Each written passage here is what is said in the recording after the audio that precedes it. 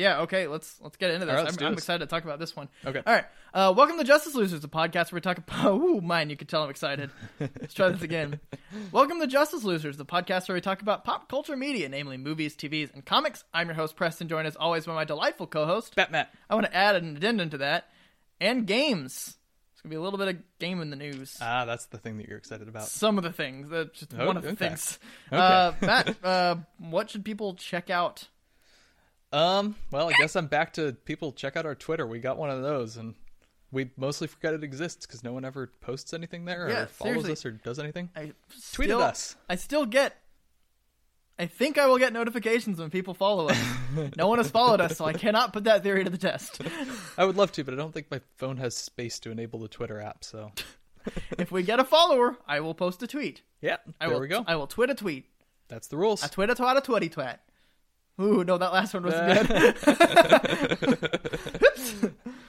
All right, Matt, what have you been up to? Well, I've been up to a couple things. I finished reading Stardust, which is a book by Neil Gaiman, which I'm only mentioning here because there's a movie, which I haven't seen yet, but will. It's kind of sort of weird alternate fantasy. It's about a guy who lives in normal England, but there's a wall that crosses into the land of fairy, where there's lots of fantasy stuff. Interesting. The wall... Is it like the wall goes, like it runs into it, or there's a wall kind of like separating There's them? a wall kind of separating them. Okay. Yeah. Okay. And so he goes in there because he sees a star fall somewhere over the wall, and the girl he's in love with says that she'll marry him if he brings her back the star, so he goes on an adventure to go find the you had star. a really good opportunity to just keep going on the all rhyming thing there. Oh. There's a star fall on the end of the wall. Then his friend Paul had the gall to go to the mall. What a crawl. No ball. Singular. Okay, that sounds interesting. Yeah. Is that a graphic or a novel? It's just a novel. Yeah. Reading. Books are for nerds. I spit everywhere. Yeah. It was like a sprinkler system. Yep. Ew. I'm glad I'm on the other side of the couch. I didn't like it as much as I was kind of hoping to. The pacing was a little messy, and it felt like he would occasionally get a little wrapped up in the world building. Okay. And then never really go anywhere beyond that. How long is the book, or how many books are in the series? It's one single standalone book, as far as I know, that's 200 to 300 pages. Yeah, then I can see why that would suffer, because I feel like if you develop this world enough, you're going to want to put it all in there. Right. But if you just have a 200, 300, almost a word book, if you have 200, 300 words, you are not fitting a world in that. If you have 200, 300 pages of just one book, you're going to lose your story in the world. Right. So part of the problem is he has to devote so much time to world building because it is kind of a unique world. There's a lot of subversive takes on fantasy tropes. I actually have that exact problem. Mm-hmm. And when Nick and I started off working on Ross, which if you have any new listeners, remotely new listeners, no one knows what that is. Nope. Nick and I are writing a detective graphic novel that we've been working on. When we started off, like, I was getting so in depth with just everything about this guy, like literally what his grades were in school, that it was becoming tedious for everyone else. And I was even starting to be like, where's the story in this? Like, when will this come out? Yeah, at some point it becomes world building for world building's sake. Yeah, exactly. And like, I think he does legitimately need to develop this world because, like I said, it's subversive and it does some interesting things. But then the problem is, okay, you have 300 pages. If you have any story at all, then you're not going to have enough world building for it to feel like a very fleshed out world, but you're also going to have too much for it to feel like a decent story. Something I've always kind of thought of is that obviously I love world building. Oh yeah. And I would like to, I'm doing this with my D&D campaign. There's what I've been up to is I've just been still trucking on that campaign. Is I've got this huge world, and my campaign only takes place in one chunk of it. Right. And I want to be able to put all these different campaigns in the same world, and that kind of applies to everything. That if you have a story, Lord of the Rings is a good example of doing this well, where you have this world and you have all these different stories that happen in the same thing. Right. But I think you want to make it mesh well so that like the world doesn't just do the same fucking thing every time. Right. And also you also don't want to just keep putting the same story, or not the same. Don't want to keep putting stories in the same world, right? Because then the world is just like, hey, we had aliens invade us 20 years ago, and now we're having an uprising of zombies, and now there's this one guy who's doing this one thing that's going to destroy the entire world if we don't stop him. And look, aliens again. That sounds like comic books. Yeah, no kidding. Shit keeps happening to Earth. Yeah. Why do you think Earth has 4 Green Lanterns? You're like, why this particular planet? Like, people don't really do anything. They just sort of sit there. It just really makes you think about what other planets have to face. Yeah. Just some real shit. Yep. Okay, so yep. It was okay. It's enjoyable. It's well written, and it's got a lot of fun stuff. But I think there's some clear imperfections. Yeah. The pacing gets really wonky because like the start of the adventure, there's like a prologue, and then there's like the actual adventure story, which starts out and it does kind of like day by day, and then suddenly it breaks into like a chapter where it just goes through months at a time. Oh wow. And then it slows way back down again, and then it pulls back again to do like a really long time frame. Has he ever done stuff in film? 'Cause that sounds like a film thing where you do a montage scene, but it does not work in a book. Right, that might be it. And in his music, he was playing like 1,000 Miles. Yes. I'm not sure. I'm sure he's probably co-written because he's written so much stuff. I'm sure he's been involved in writing on movies before. But yeah, no, it's pretty good, and I will inform you how the movie is when I get around to seeing that, which will probably be a couple weeks because I'm going to be out of town this weekend. Yeah. But yeah, pretty good. Okay. If it sounds interesting, check it out. If not, don't. I mean, I guess that generally goes for everything. We don't get paid by Neil Gaiman, so we're not really implied or in required, I guess. Sure. Is an easy word to say. Or required. In required. Huh? In required. We're not in required to. That's the new plexicon. The new word for our plexicon. New word for our plexicon, which we can't remember the old ones. Although we can't I'm sure remember we any can of go back them. and listen to the old plexicon. episodes. Yep, that's something. Someone wants to compile all of the stupid bullshit words we've come up with and tweet it at us. There we go. Yeah! Call back. Tie it in. We're not paid by him, so we're not required to actually tell you to go watch it or listen to it or read it. Any of those apply. Yeah, no, you can find the audiobook. Sure. Audible. Home of 1,800 books. Pay us. There we go. This has been your weekly Audible ad that will never return again. Okay, yeah, no, I mean that's what you heard what I've been up to, just working on my campaign. I've been watching a lot of Critical Role, which is voice actors that played D&D. If you have ever played a video game or have watched any sort of animated show, you've absolutely heard all of their voices. Okay. Matt Mercer, Laura Bailey, Sam Riegel. What's his name? Travis Weathersworth? That's not it. Know. No, but these guys have been in so many things. Matt Mercer, I mean, I think several of them were in Overwatch. People were in like Far Cry, stuff like and they have guests on that are big actors. They had Carrie like the Khary. If you look up that name, you will find him. He played Ezekiel in Walking Dead, and he also plays Cyborg in the old Teen Titans and the new Teen Titans Go. Yeah, no, it's really funny. It's hilarious. I'm 10 episodes in the second campaign, and I am unhealthily attached to the characters. And so are they.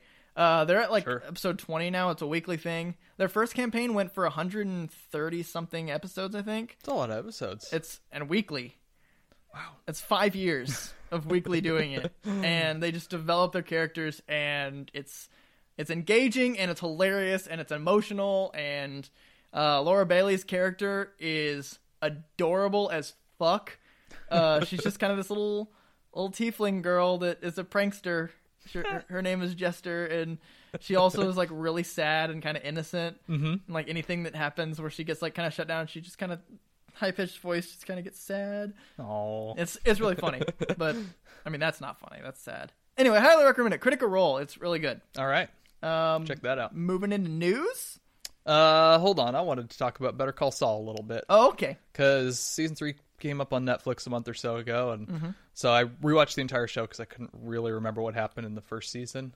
And so I'm now all the way caught up through the end of season 3. And man, is that show just the perfect prequel. Call ahead reference to what we'll be talking about later this episode.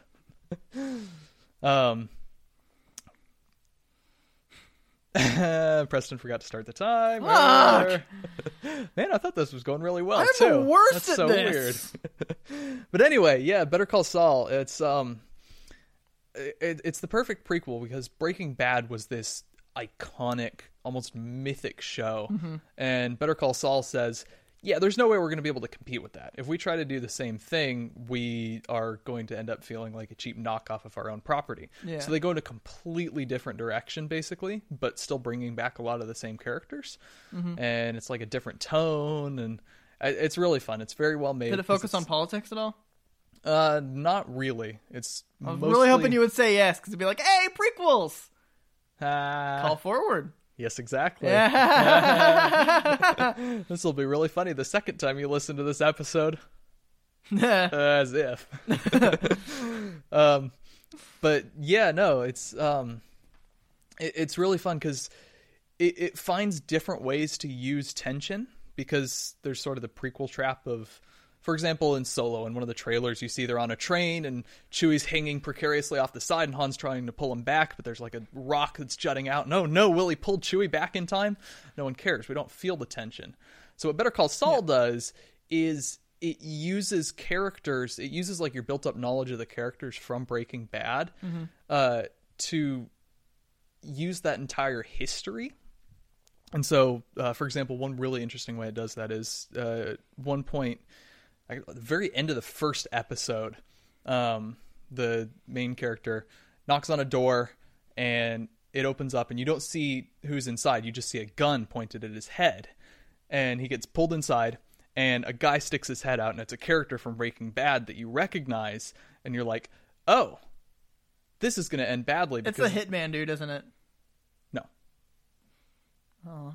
Nope. No such luck. Although he's in it. Yeah, I know he's in it. He's in it a lot.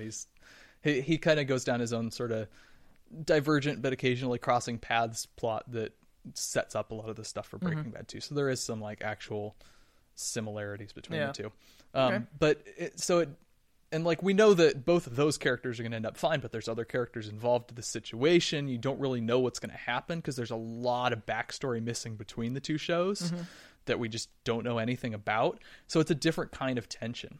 Okay. Or like there's a hilarious scene in season 3 that's both hilarious but really tense, where a character is sitting in a restaurant and you see someone in the background out of focus, and if you've seen Breaking Bad, you know who it is, and the music kind of builds to this eerie crescendo. Nothing ever happens, but it's a great way to introduce the character because it's relying on this built-up history. It's like future Two-Face, isn't it? Yeah. Is that who it is? Is it future Two-Face in the back? No. Oh, man. Yes, it is. It is? Aha! Because I figured based on restaurant. Yeah, that's kind of...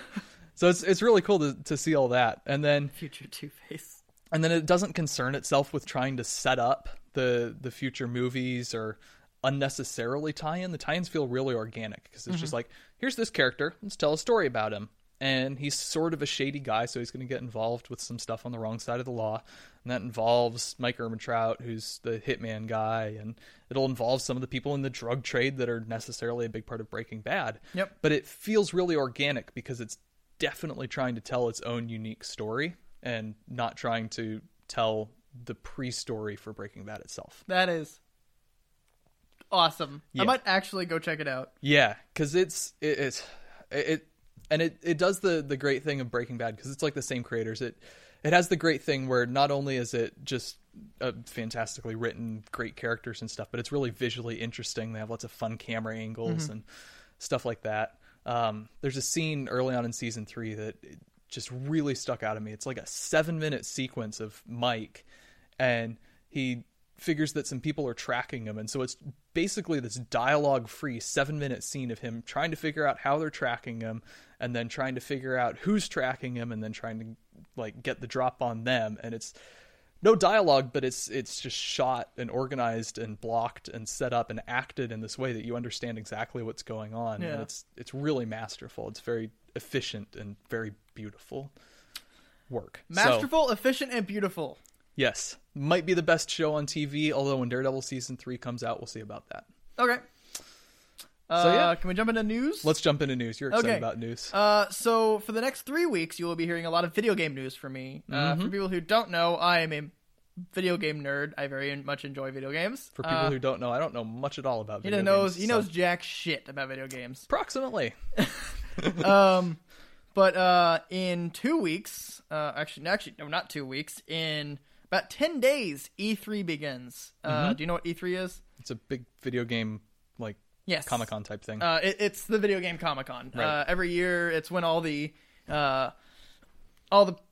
development company or developers come out and they say, hey, these are the video games that are coming out this year. Or if they're really assholes, they're like, hey, these are the video games that we're working on are coming out in 6 years. Fuck. I hate when people do that. Yeah. So for the next 2 episodes, I will be talking about news and things and teasers that have been dropping. And then the next week, I'm actually going to talk to you about this. I'm petitioning that we do an episode purely on video game news. Okay. Because that will be the episode after E3. All right. When all of the things are officially out. I will sit here and make silly references that don't make sense and ask dumb questions. I might grab another guest. That makes sense. Guest co-host. I mean, I'll keep you on it. Okay. So that you can learn things and also ask dumb questions. And ask dumb questions, exactly. But for the sake of having a conversation, I might have someone who that seems fair. knows video games. I would like to start off with the biggest news that came out that started yesterday. Bethesda, who is the developer behind the Fallout series and the Elder Scrolls series, which are 2 of my favorite series. It's my second and third favorite series. Okay. Come on, Assassin's Creed. Let's be fucking honest. All right.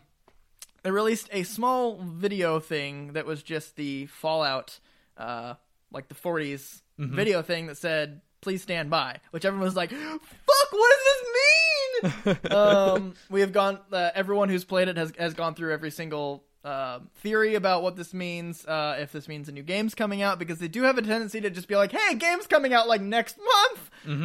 That's what they did when their very first appearance at E3 was just like, hey, Fallout 4's coming out in 3 months. Go pre-order it. And everyone's like, what? That's fun. Okay, for the people who do know what Fallout is, we expected that it was either going to be New Vegas 2, or it was going to be these were my potential ones actually. It was going to be either a huge DLC downloadable content, right, for the people who don't know, for the most recent game. The reason I say it's huge is because they have DLC already for that game, but they haven't actually promoted it with the extent that they have. I mean, putting a teaser and then a trailer for a DLC isn't common. So that's what I said it was a huge one. Either a big mobile app that might actually have more story to it than the Fallout Shelter, which was actually very fun, but it got stagnant after a while. Or it was a brand new game, which is something that I don't really expect to have happened. It was 7 years between Fallout 3 and Fallout 4. New Vegas came out in I'm gonna get this wrong. 2010, I think. I'm gonna say either 2010 or 2011. I'm probably entirely wrong on that. I'm gonna fact check it while I keep talking. Keep fact checking. But whatever the time was that Fallout New Vegas came out, the distance has happened between when 3 and 4 came out. So we were kind of expecting a New Vegas sequel, which would have been amazing because New Vegas was one of the best. 2010! Nailed it! Perfect. New Vegas is easily the best game of the series. Unfortunately, the Obsidian, who is the co-developers of it, said they had nothing to do with the game, so that was squashed. However, it has just been confirmed by Insider that Fallout 3 Remastered is going to happen, which is super exciting. Okay. And today they came out with the trailer for this new Fallout thing, right. and it's Fallout 76. If you watch the trailer, it is just kind of cutting through a vault. I don't know if you've watched it. I have watched it. You did, actually. really? It's on my news. No shit. Yeah. Oh man. Well, I know more about it than you do. So, Yep, that's for darn sure. I was hoping you'd talk about it. It's just cutting through the vault, and it's just someone saying like, "Hey, new life in Vault 76." So, my 3 theories are: it's either a huge DLC that you can play maybe as a different character in Fallout 4, starting in Vault 76. It's a game that starts in 76, or mobile game that starts in 76, or it's I texted for my other friend Matt what my theory was. Hang on, I'm gonna go back. I'm talking, so that it's not just weird. I could totally save you and talk about something, but that's what it is. Or it's they're beginning their promotional campaign for a new full blown game, which won't come out for maybe another year. Right. Maybe they're just pumping up their panel at E3. Which is very possible. Oh, sure. Bethesda's not an asshole about things, so they wouldn't do this and just be like, look at this amazing Vault 76 mobile game for free. And everyone's like, fucking... So that's kind of what I expect that to be, is I'm placing my bet on the DLC, but I would much rather it be promotional material for their new game. Okay. It could be an entire game based, or like where you stay in the vault. But there's only so much you can do being inside a vault. Right, naturally. It's a vault. That's that news. Okay. Currently, this is kind of the thing that I've been jumping all around because this was just a spree of news and theories and everything that happened. You can save 20% on Fallout 76 on PS4, Xbox One, and PC. It is not going to be a mobile game. Okay. Because you can save, right. So it's going to be a full-blown game, like revealed their... Okay, so here's this article.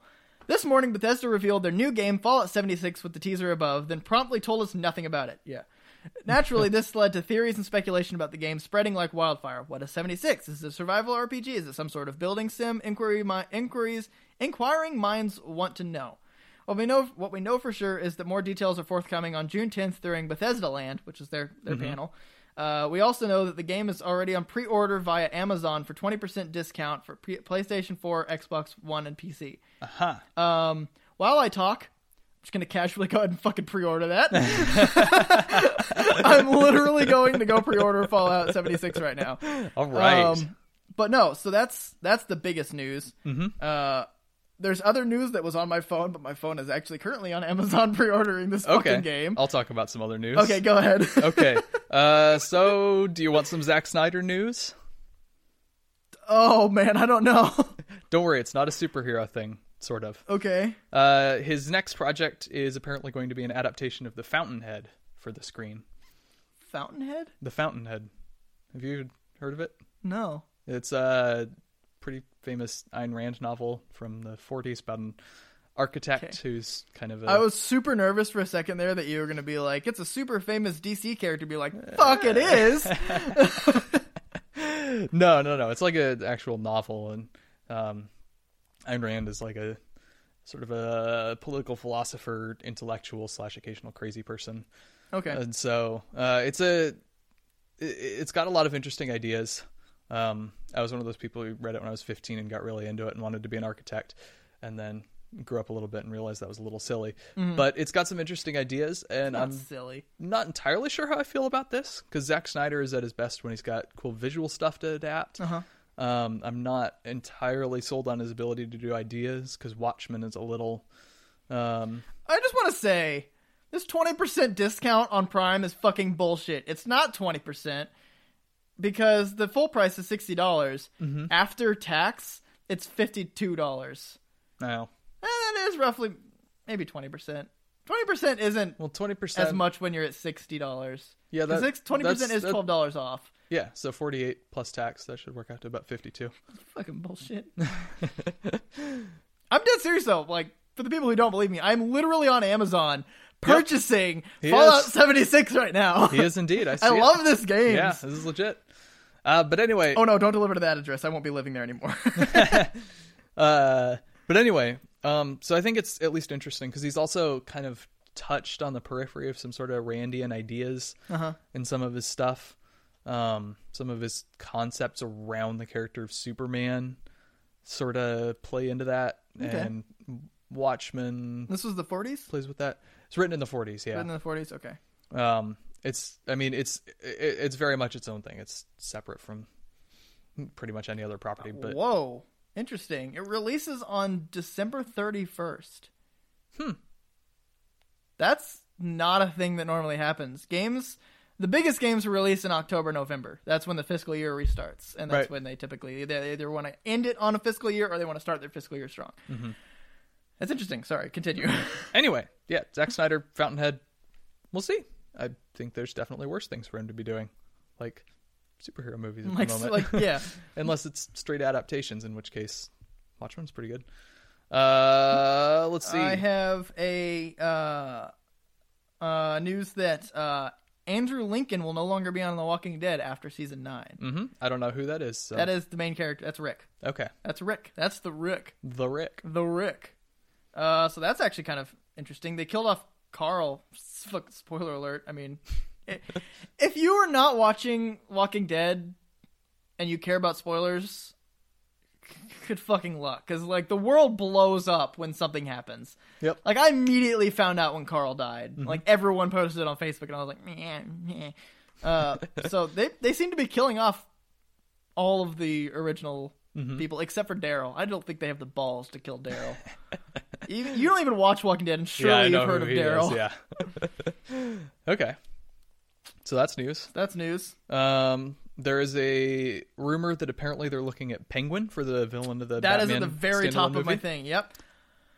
Thoughts? I have thoughts. They're not because I just found this out. I don't have them collected. If you give me a couple minutes, I might either come out with some super angry bullshit or some like super supportive speech. In the meantime, I'll say that I'm pretty on board with this. I think it's a good place to start because he's not like a massive superpowered world-ending threat. He's more of a crime boss type threat that's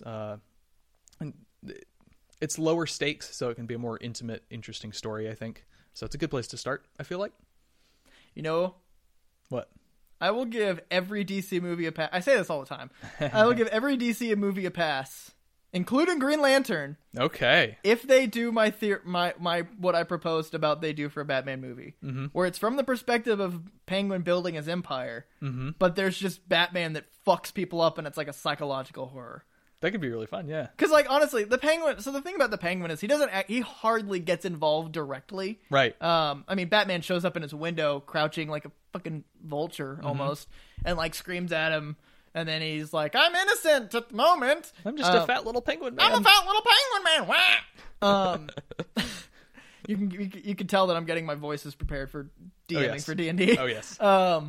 But he hardly ever actually gets involved and he definitely tries not to fight Batman hand in hand. He knows he will lose, and he knows he knows that his long nose will get broken sideways. Absolutely. Oh yeah, definitely. So this will be a lot of like Batman probably just taking down gangbangers and causing severe brain trauma to people who probably just got sucked into the wrong crowd. Yeah, probably. Batman, you suck.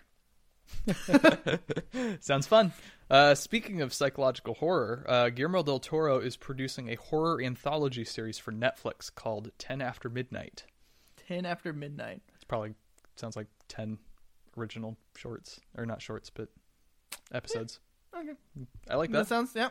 I like Black Mirror, which is now a Netflix original anthology. What if they all happen like right before midnight? That'd be a thing, I guess.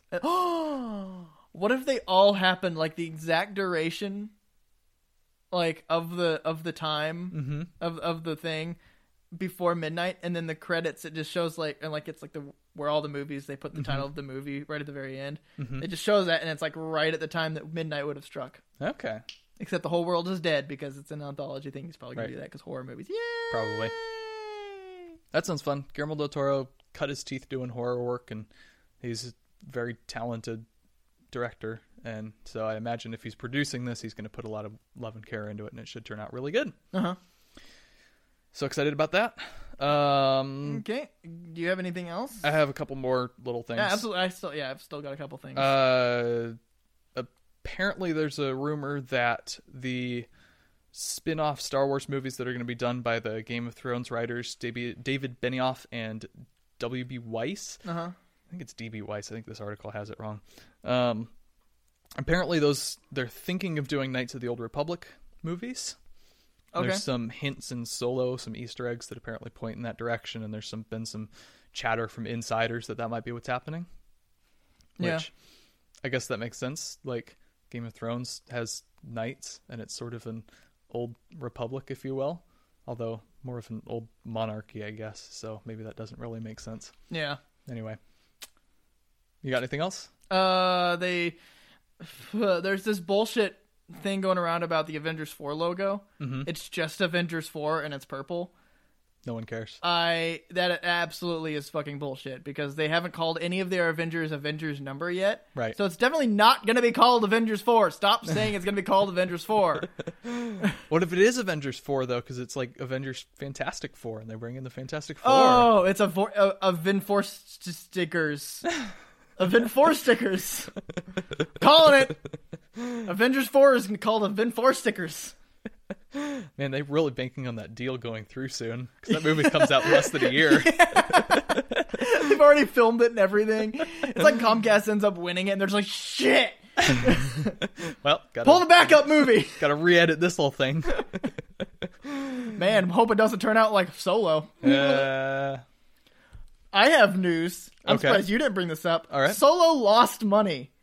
Well, I'm so happy about that. It did not lose money. It has lost money in its opening weekend. No, that's not numbers. a fair way to characterize that. It made less than its predicted opening. It made less than Justice League made this far. Yes, that's fucking true. Suck it, Disney. I'm going to blame part of that on The Last Jedi being really divisive and turning off a lot of fans. And then I'm going to blame part of it on Solo not looking very good. Yeah, Solo looked terrible from the beginning. Yeah.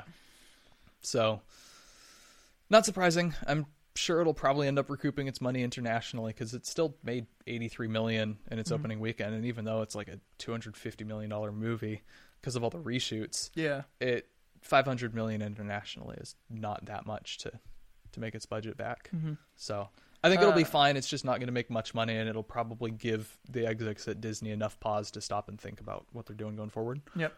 Fox shareholders to vote this on Disney merger this summer. Ooh, exciting. So that's going to happen. Well, I mean, there you go. There's your time. Yeah. It's summer now. Yeah. Yep. Let's hope that goes through because that movie's depending on it. It sure is. Okay, I've only got one more thing, which is that James Bond number 25 is officially going to have Danny Boyle directing and John Hodge writing, which is something I talked about a couple months ago when it was sort of talking about they were on the table. Mm-hmm. I think that's very exciting because I think Danny Boyle is a very exciting and original director, and he specifically came out and said when they were thinking about bringing him on that he wouldn't have done it unless he got John Hodge to do it, because John Hodge had this really interesting and innovative take on the character and interesting story. So it sounds like they've got the green light for that, and we'll have a great movie. Hopefully a good send-off for Daniel Craig, unless it's so good that he decides to come back for more. Yep.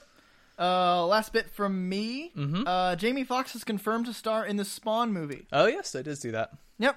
I don't know much about Spawn, so I don't really care. Neither do I. Jamie Foxx I is care. good, because apparently Spawn's like really cool. Okay. So. Cool. Yeah. All right. Okay. Moving on. Let's talk about stuff. Stuff and things, Matt. What do you want to talk about? So I want to talk. Totally your episode today, because I know this is it. This is a rant that I have been preparing for years, and I want to get into. So I'm gonna talk about. I'm gonna close my laptop because I didn't even make notes because I have been preparing the notes for this in my head for years. I am going to derail you so hard. Please do. Because otherwise it's just going to be me talking for half an hour or whatever. And what the fuck else is a podcast? Us talking for half an hour. Just us. Yeah, just us losers. Not just me, loser. Yeah, just I loser? Just myself, loser. Just I am a loser. I'm a loser. Just a loser. This is true. Anyway, today I'm going to be talking about two trilogies of movies, both of which are set in the same universe as another iconic trilogy of movies, which came out between 10 and 20 years before the first, the last movie of which came out 10 to 20 years before the first of this new trilogy. So you could call them a prequel trilogy of sorts. One of them, in fact, is commonly known as the prequels. And I'm going to explain why these things are basically the exact same, but one of them is much worse. Now, can you guess which two trilogies of movies I'm talking about, with me definitely never having told you about this before? I have been, since you started talking about this in this episode, I have been trying to think of different examples of prequel trilogies. Mm-hmm. I have none. I cannot think of any prequel trilogies right now. I am drawing a huge blank. I can't think of anything, probably because prequels aren't very popular, because they generally aren't very good. And also prequel trilogies are even less popular. Yeah. So I'm going to go ahead and say The Halflings and Star Trek. Perfect. He nailed it. Yes! Yeah, no. In case it wasn't completely obvious, we're talking about the Star Wars prequels. So that's Phantom Menace, Attack of the Clones, and Revenge of the Sith. And we are talking about the Hobbit trilogy, which I utterly loathe, and I think is much worse than the Star Wars prequels, and I will explain why. Okay. So first, these are surprisingly similar trilogies. Like, once you start thinking about it, they came out... I don't think I ever watched the third Hobbit. That's probably for the best. I'm pretty sure we have it. In the argument for my least favorite movie I've ever seen. Really? Yeah. Really? Really, legitimately. It is that bad. Okay. It is so appalling. There's a scene like 2 minutes in, because it starts with Smaug going to decimate Lake Town, and he basically wipes it all out in like 2 or 3 passes of fire breath. And then Bard climbs up on this watchtower, and Smaug sees him, and Bard's son runs up there, and he's like, "Oh no, Dad, what are we going to do?" And so Bard grabs like this giant arrow, and he has this giant bow, but oh no, the bow breaks. And so he like takes this string and he jury rigs it by resting the arrow on his son's shoulder and tying the string around the 2 posts and drawing it back. And in the meantime, I do remember this. In the meantime, Smaug is like climbing across the buildings, walking very slowly, monologuing about how he's going to come and he's going to burn them and they're all going to burn and he's going to have to watch his son burn. And it literally goes on for like a minute. Well, Bard MacGyver's together this stupid thing, and it's just the worst thing ever. And that's just the first 5 minutes. Don't get me started on Legolas jumping up the falling rocks. Okay. Which has become a meme. Yeah, no, now that I think about it, that's really dumb. Yeah. That defies all physics. Exactly. Despite how, like, light elves are. Yeah. It defies all physics. Yeah. Forces. Come on, man. Very free body diagram. I mean, if he kicks hard enough, he can get vertical movement. Let's put it this way. It looks stupid and fake. Yeah, no, absolutely, yeah. But, yeah, anyway, so I think these movies are kind of eerily similar. I'm going to do my best to defend the movies that I have so little memory of, and probably will also despise with all of my being if I were to go back and watch them. Okay. This is also partly going to be me defending the prequels, too, because I think they're genuinely just better than the Hobbit movies. But so they're prequel trilogies that come out after an iconic, culture-changing, universally recognized as great trilogy of movies that came out 10, 20, 25 years before. Yep. They both have been accused of an over-reliance on visual effects, where the originals made incredible use of practical effects. Both bring back the original creator. There's kind of a difference there. Peter Jackson wasn't ever supposed to do The Hobbits. It was supposed to be Guillermo del Toro, actually. But they brought him back after they had to fire Guillermo del Toro because of creative differences, because apparently making good Hobbit movies was at odds with their creative vision for the trilogy. Yeah. But George Lucas just really wanted to do this trilogy, which is part of the reason it's better. It's actually a guy with a coherent vision who knows what story he wants to tell, and not a guy that the studio dragged in to do it, because they're like, we'll pay you several $1 million to crap on your own legacy. Well, why did Hobbit suck so much if it already had a book that it was based on? What? The Hobbit. Yeah. It was based on The Hobbit. Yes. Which is a good book. Shouldn't it already have a good story set? Yes. Why did it suck? Part of the problem is they couldn't figure out if That's not me asking you why you think it sucks. I'm asking, Why did it suck? Yeah. Well, I think a big part of the problem is it didn't know exactly how it wanted to treat the original book. Because have you read the Hobbit?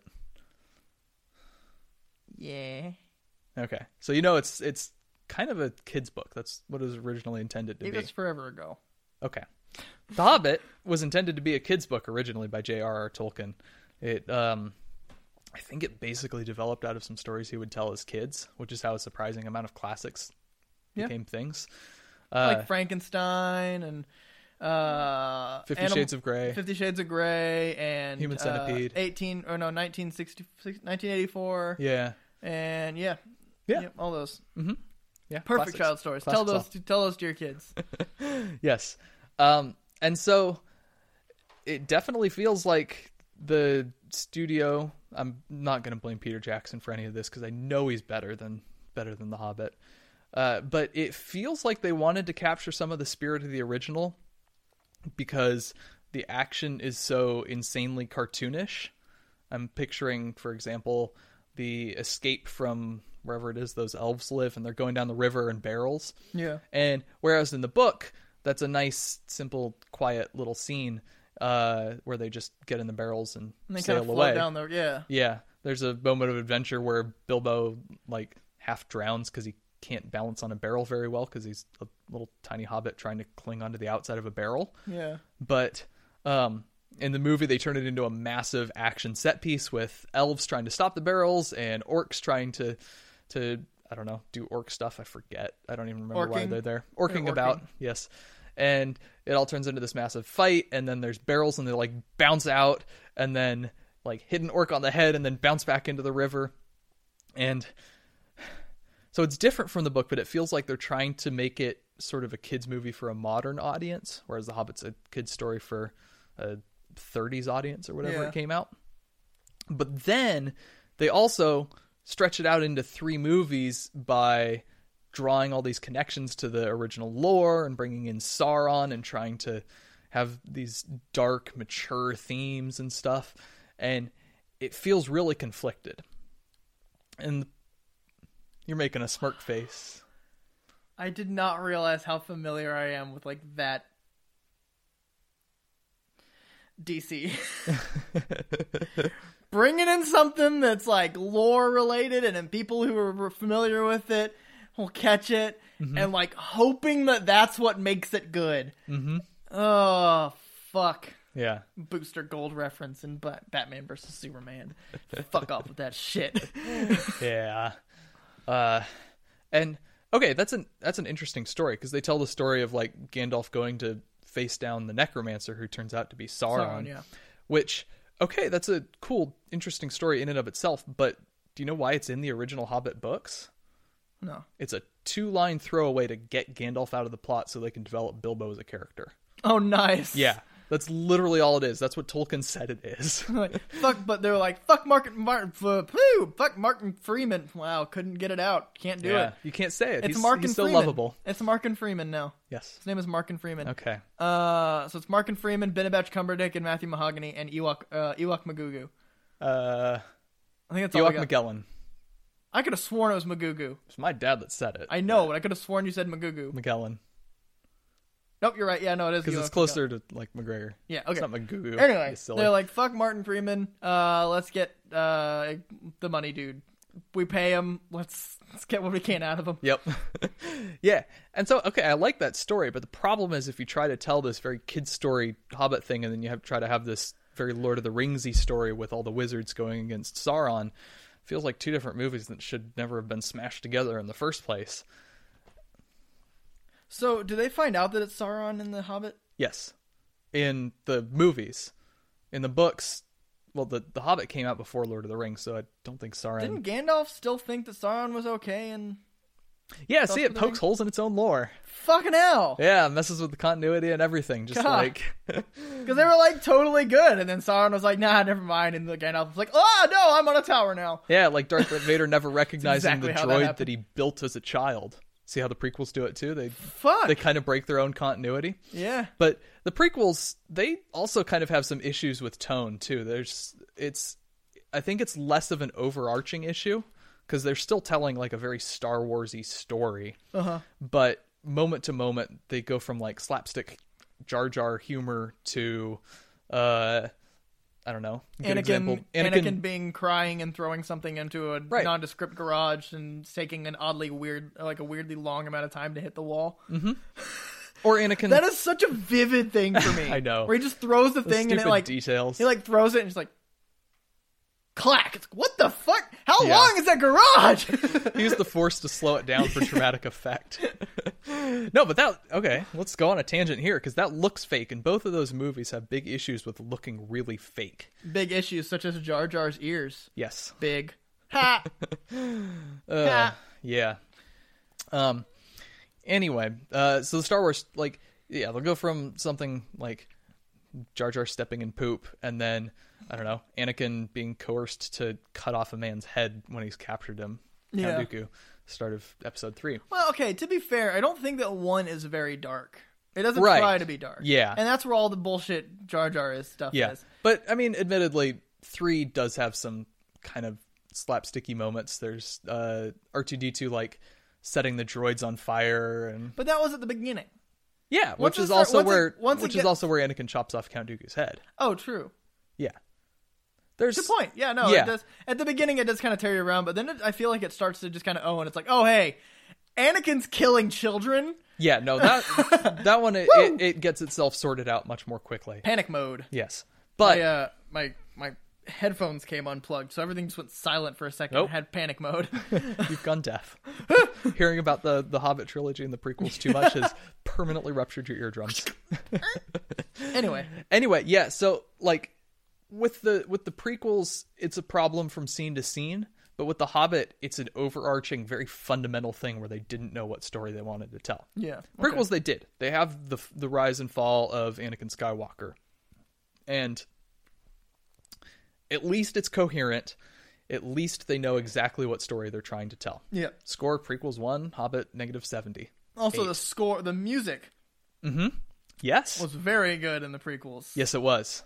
Still, cannot like stress enough how much I love Padme's ruminations. Yes, that is an absolutely beautiful piece of music. And chilling as shit when you think about the story behind it. Yeah. What's the music like in Hobbit?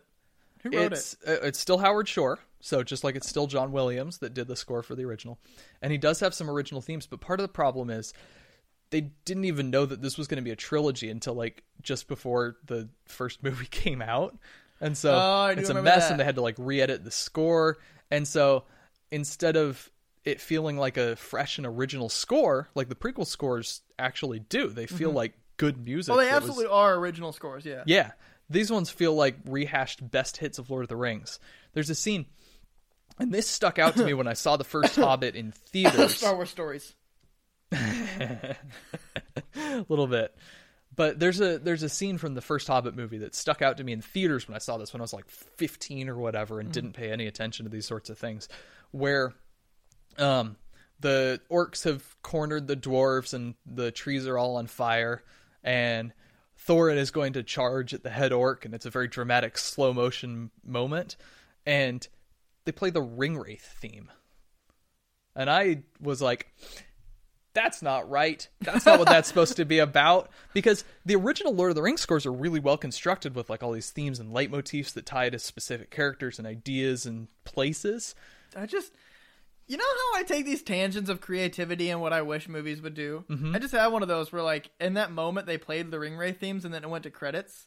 And then if you're, like, familiar with that, you're like, oh, shit, the Nazgul are there. Yeah, for some reason. fuck. Then you're like, wait, that's the stupidest thing ever. Why would the Hobbits have Nazgul? Except they do show up because they go to fight Sauron. Yeah. But yeah, there's another problem. The prequel scores are original great music that ties into the movie really well. Absolutely. Duel of the Fates. Oh my god, such a good song. Yes. There's a lot of great music in there. And it all feels like it fits. Whereas the Lord of the Rings, or the Hobbit, it mostly feels like, here's the best hits of Lord of the Rings played whenever some editing intern thought that the movie called for an exciting track. Yeah. And it's a mess. So there. Score. 2 for the prequels. 2 for the prequels. -78 for the Hobbit. What's something that you think that the Hobbit did better than the prequels? One thing. Devil's advocate. I have genuinely been trying to think about this, and I cannot come up with anything. The prequels have, like, the prequels are bad. I'm not going to argue that, but they have very good individual scenes and moments. A lot of them in Revenge of the Sith, admittedly, but I don't know. Pod racing's pretty fun, and can't think of a good one in Attack of Clones, so I'm going to skip right over it. What, a good scene? Yeah. Okay, yeah, skip right over it. I'll think of something. But Revenge of the Sith, we talked about Padme's Obi-Wan Jango Fett fight. That's a pretty cool fight. That's a pretty good one, yeah. I mean, okay, in the context of that movie. Yes. Relatively speaking. Relatively speaking, it's a good fight. Cause it's one of the least bad moments. Yeah. But Revenge of the Sith, there's Padme's ruminations, there's the opera scene and the Darth Plagueis... Darth Plagueis legend. Darth Plagueis legend. I can pronounce G's. You can pronounce G's. Hang on a second. I gotta really... Just keep talking. I gotta tell people to not show up at my apartment in 10 minutes. Yeah. But like the opera scene, the Darth Plagueis legend, that's a fantastic scene. The Darth Maul fight from Phantom Menace. Like, the prequels have genuine moments where you're like, yeah, that was pretty cool. The rest of these movies might have been crap, but that was a pretty decent moment. And the opening, even more than just like cool scenes, but also like something that like the pod race scene. It's character development for the setting the whole scene for the two main characters of the movie. Mm-hmm. And Obi-Wan wasn't there. Never mind. Yeah, no. But Anakin got Yes, he did. Yeah. The Hobbit, like, I have been trying to think about it. I cannot think of a good moment that sticks out from those movies. Maybe I'm going on an adventure. Maybe. I liked the dwarves singing. Yeah, okay, that's fair. Ha-ha! That's fair. I do got like him! That. Yeah. Woo! I succeeded. I'm done for the day. All right.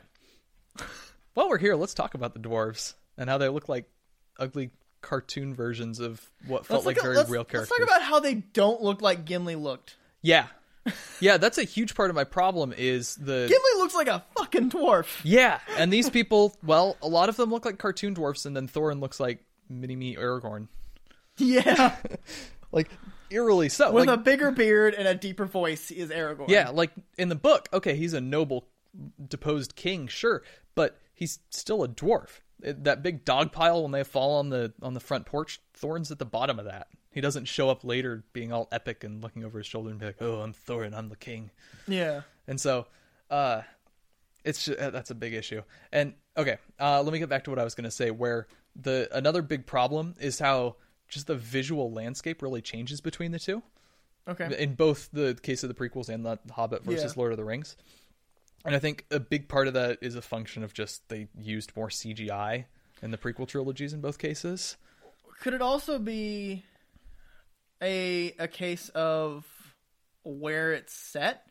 Because Lord of the Rings gets significantly like it is like incontrovertible that it gets darker just because they're getting to Mount Doom where everything's just gray and bleak and death and sad and gray. Yes. But like, where is the Hobbit set? It's not set right on the fucking front door of Mount Doom. No, it's like, there's Hobbiton and the Shire, and then there's Rivendell, and there's, I don't know, but Mirkwood, they use the same set. Like, I feel like, well, okay, Rivendell. No, I entirely get what you're saying. Actually, now that I think about it, like using CGI to digitally build these sets when they literally built the Golden Palace. Yeah, and all of Rohan. Yeah, like. They built Middle Earth in our backyards and filmed the movie. They made miles of chainmail. They made hundreds of rubber orc suits. Yep. Like, these practical effects, they look good enough to the eye to feel very real, to feel very present. That CGI, it is not to the point where it does. Well, even Star Wars did practical costumes. Yeah. Like, the costuming was phenomenal. Like, they actually, like, handmade all of the Wookiee costumes. Yeah. Like, so, I mean, looking at costumes is another thing. Point for the prequels. Yeah, exactly. Although then they also have the problem of everything being shiny and CGI, where it's sort of gritty and looks, again, more lived in and more real, more of an organic future of the original trilogy. And so you've got these incredibly fast-paced, hyper-choreographed lightsaber fights versus the sort of more brutal, real-feeling ones of the original trilogy, with the exception of the first Obi-Wan Darth Vader fight, which two old men poking each other with sticks. I'm still not entirely convinced that the fight between, I'm still not convinced that it's not that the prequels established what lightsaber dueling was supposed to be originally, because like you said. You got two old men poking sticks at each other. Yeah. Can't really do much. Right. Luke, who's not really trained to actually lightsaber duel because Yoda you never actually saw him do that, really was just going ham at Darth Vader. It's true. Like, so you didn't actually see, like, full training, so I'm not convinced that it's not supposed to be what you see in the prequels. Okay. That's fair. I'll still argue that it feels really artificial because you look at the lightsaber fights from 7 and 8, and they feel much better than the prequel ones, I think. Yeah, okay. Because people have made like those gifs of Darth Maul and Obi-Wan swinging at each other, and they'd never hit each other on that course and stuff like that. It's choreographed to the point where it's like, okay, make it so a 13-year-old would think it's cool, but yeah, like when their lightsabers go down in front of them, where like it definitely wouldn't have actually hit either of their legs. They're just hitting lightsabers to touch dicks. Yeah, pretty much.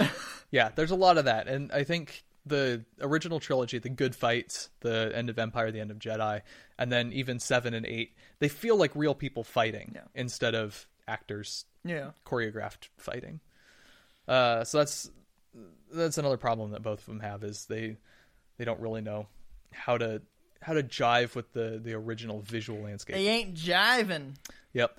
And then even when they do want to use cool visual effects, so I was thinking, for example, let's look at like the Battle of Helm's Deep versus the Battle of the Five Armies. Battle of Helm's Deep is beautiful. Yeah. And they have to use some CGI there because it's a battle that uses like 3 different tones in the same battle, and it all seems seamless. Yeah, it's beautifully orchestrated and really well put together. It's character driven, but then but it also makes sense as sort of like an actual battle, and it's really good visually because you've got all these people in orc suits, and sure, they've been replicated with CGI for the wide shots, so you can actually make an army of 10,000, and there's plenty of effects work, but it feels like a real battle. Battle of Five Armies is 4 gray 10,000 strong at least. Yeah, get your fucking quote right. Okay. Like I said, 10 years of nothing but that movie. Those movies. Fair enough. But then you look at the Battle of Five Armies, and it's just gray CGI armies smashing into each other, and there's no sense of organization. It's not character-driven in the slightest. No, that doesn't count when Thorin goes off to fight his CGI mini-boss orc. Yeah. Which was that Azog? Something like that. Was that? Which here's another thing that the prequels have up over the Hobbit. Actual decent villains. Yeah. Oh yeah. Darth Maul, great. Darth Sidious. Oh, Darth Sidious, okay. Yeah. Count Dooku, not so much. Not so much. There's a good character in there, but they didn't do him justice. But yeah, Darth Maul's a great sort of secondary villain. He's really cool visually and sort of the strong silent type.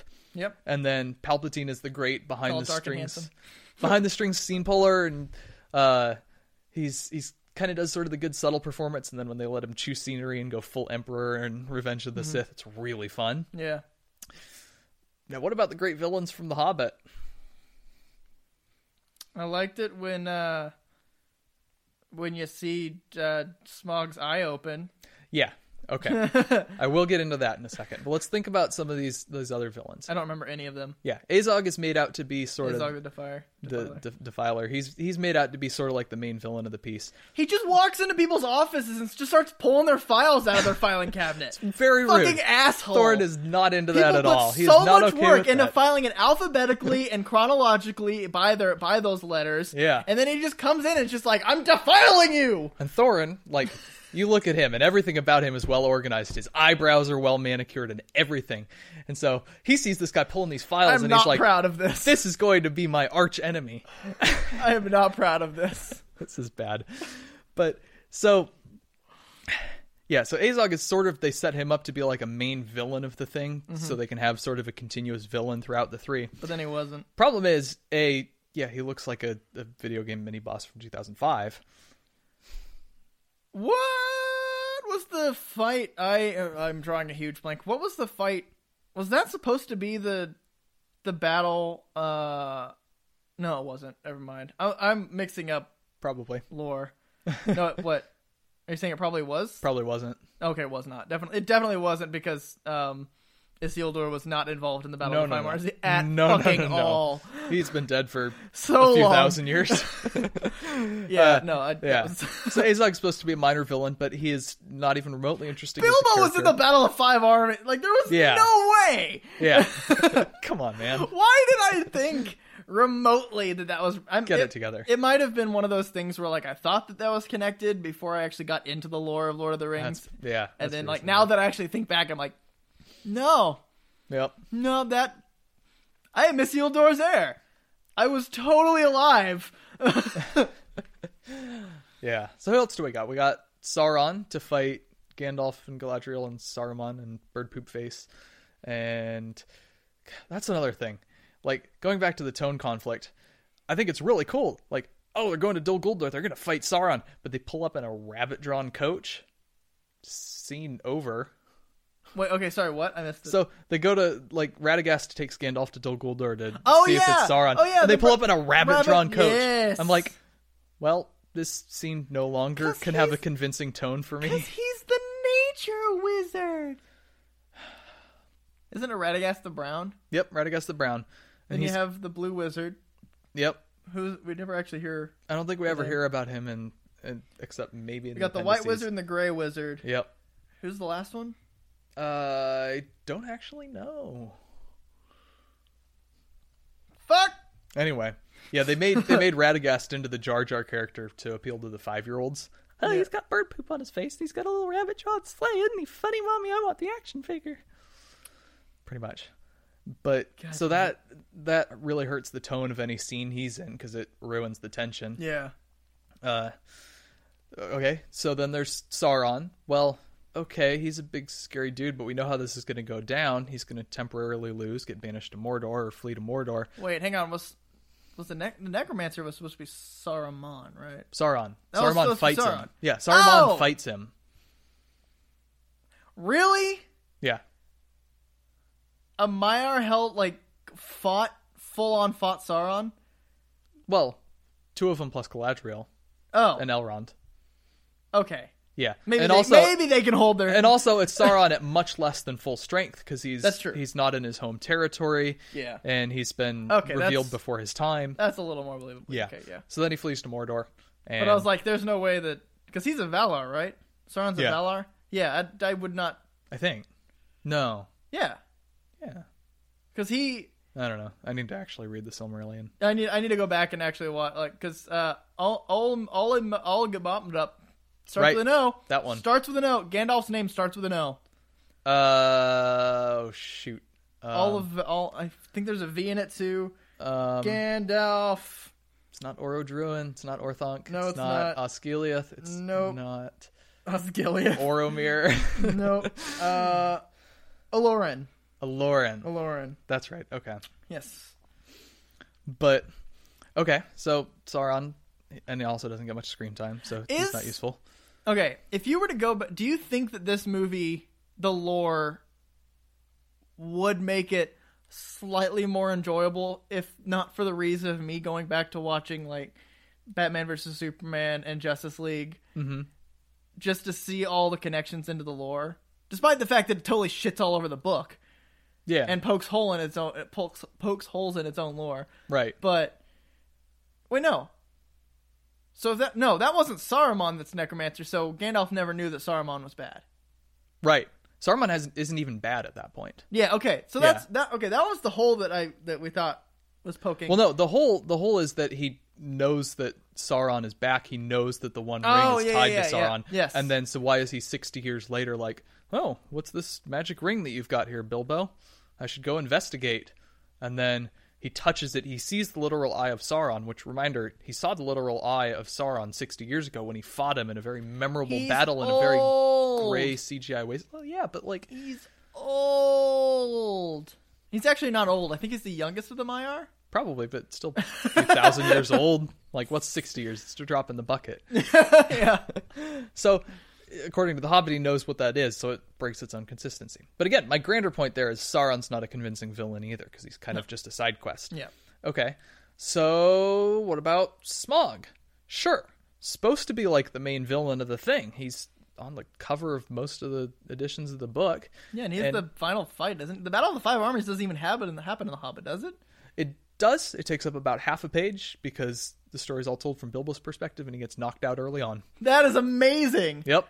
What a way to get out of that. Yeah. It's just like all the armies were marching on each other and Bilbo was like, oh, the eagles. And then someone conked him on the head. Did the eagles show up in the Battle of the Five Armies? Yeah. Okay, good. Yeah, they actually did. At least they kept that. Yeah. I love the eagles. Yep. They're cool. Fly, you fools. I'm totally on board with that theory. I'm not. Really? Yep. Sounds like the sort of thing Gandalf would say. Get what? Sounds like the sort of, if Gandalf wants to say, ride the eagles, he would have said it. He would have said something to that effect. That's fair. And if he wants to say, just go run away, he's not going to say, go run away. He's going to say, fly, you fools. Yeah, that's fair. Yeah. It's Gandalf language. Yeah. Okay. So Smaug, yeah, he's supposed to be a good villain. And the scene where we first meet him, where he's talking to Bilbo, that's a pretty good scene. He's probably the most impressive visual effect in the movie. Uh-huh. And Benedict Cumberbatch gets to go absolutely nuts with it, and it's really fun voice work. And body work. Yeah, he gets really into that. It's really fun to watch the behind the scenes of him crawling around snarling. It's a lot of fun. And that's a really good scene in the book. That's like one of my dad's favorite scenes. He pointed this out after we came out of the second movie. That's a great scene in the book because it reveals Smaug as sort of this really intelligent creature too, not just this big massive fire dragon thing. And so he's kind of just toying with Bilbo, but he's also a little intrigued because it's this new scent that he's never met before, and it's this invisible creature. So he's like, well, what's going on? I know I'm bigger and stronger than you're not a threat to me, but let's have a little chat, you and me. And then in the movie, that immediately blows up into a horrific cartoony action sequence of a dragon completely failing to kill and eat 13 dwarves that by any internal consistency or logic he should have been able to destroy. And that scene is nowhere in the book. Nowhere whatsoever. Something Bilbo says tips him off that he had been in Lake Town. Smaug takes that as him being a thief sent from Lake Town. He goes to destroy Lake Town. He doesn't even know that there are dwarves there. And so this entire action sequence where the dwarves hide behind pillars and the fire bends around them, and then they construct this elaborate and ridiculous trap made out of melted gold. None of that is in the book because it's stupid and it totally ruins Smaug as a villain, because if this massive, all-powerful, ancient, super smart threat can be beaten by this silly, childish, nonsensical, unwilling to play by its own rules action sequence, then why should we feel any tension when he's on screen? They'll contrive something whenever he shows up. Like, for example, instead of passing over an incinerating Bard, he will land on the rooftops and walk towards him for literally a minute, I counted, while monologuing, while Bard contrives this absolutely ridiculous contraption. Instead of in the book, where Bard is just a really good archer, and he sees the weak spot, and he has this arrow that's really lucky, and he's like, okay, I'm going to shoot him in the weak spot. And he shoots him in the weak spot. And that's basically the first time we hear of Bard in the book, too, by the way. He's given no backstory. Oh, really? Yeah, he just kind of shows up. And he's like, I'm this cool guy, and I'm going to shoot Smaug. And nice. So Smaug is given half of a convincing scene. And he's a good to look at villain and a good to listen to villain. And then they write him into an utter monstrosity of a children's cartoon villain. And he becomes utterly useless as a villain. So yeah, prequels have good villains. Hobbit just doesn't. So point for the prequels. Point for the prequels. We are beyond an hour. Okay. Do you have any final points? I am probably running out of good stuff to say. I mean, if I really sat down and thought about this and had been much more organized in my thinking, I could probably go for like 3 hours on this. But I think I've covered most of the big stuff. Basic point: prequels bad, Hobbit much, much worse. What would you rate the prequels and then the Hobbit? The Hobbit, 78 thumbs down. That's fair. It's that bad. Prequels, I don't know, 75 thumbs down, 2 thumbs sideways, and 1 thumb up for Padme's ruminations. Well, Anyway. Yep, that's my point. So I heard the beeps. So The Hobbit sucks. Yes, it does. Shall we? We shall. Thanks, everyone, for listening to me rant about bad movies for too long. If you're on SoundCloud, follow us there. Do the iTunes thing. You can find us on Facebook. We're also on Twitter at Just Us Losers Pod. Please tweet at us because we actually need to remember that exists and start using that account. But we won't unless you interact with it. Yep. If you have some longer thoughts or you want to explain why I'm completely wrong and The Hobbit is actually... If you can justify that The Hobbit is a good trilogy, you need to be committed to a mental institution. But if you can justify that The Hobbit is an okay trilogy, then you're still wrong, but I want to hear your thoughts. So send them to justuslosers@gmail.com. Yes. If you then tweet at us that you sent us the email, because I don't have the email directly active on my phone. Right. I go check it every once in a while, and it's always empty. Right. Except for all our subscription things that we need for all that stuff. Yeah. But anyway, check us out on all those platforms. If you have stuff that you want us to talk about in future episodes, hit us up there. We're talking Oceans next week in honor of Oceans 8 coming out next week. Yes, we might kind of do. It depends on how long it takes us and how much we have material for. We might do kind of like a triple threat. We'll do maybe Oceans, Pixar, and Jurassic. We'll kind of talk about those three throughout the next 2 weeks. Yeah. Because those three movies are coming out in rapid succession. We're getting right. Incredibles, Jurassic World, and Ocean's 8. Yep. So we might contrive some sort of reason to talk about all three of those in one movie. Whether the Toy Story trilogy or the original Oceans trilogy is better. Or the Jurassic Park trilogy. Or the original Jurassic Park. Yeah. Hey! There we go. We can talk about trilogies more. Those three specific trilogies. Yes, only those. I don't know. We'll figure out something. Yeah. So if you've got thoughts on one or any of those properties, send them to any of the things I mentioned above. Yep. And thanks for listening. Bye. Bye. Bye.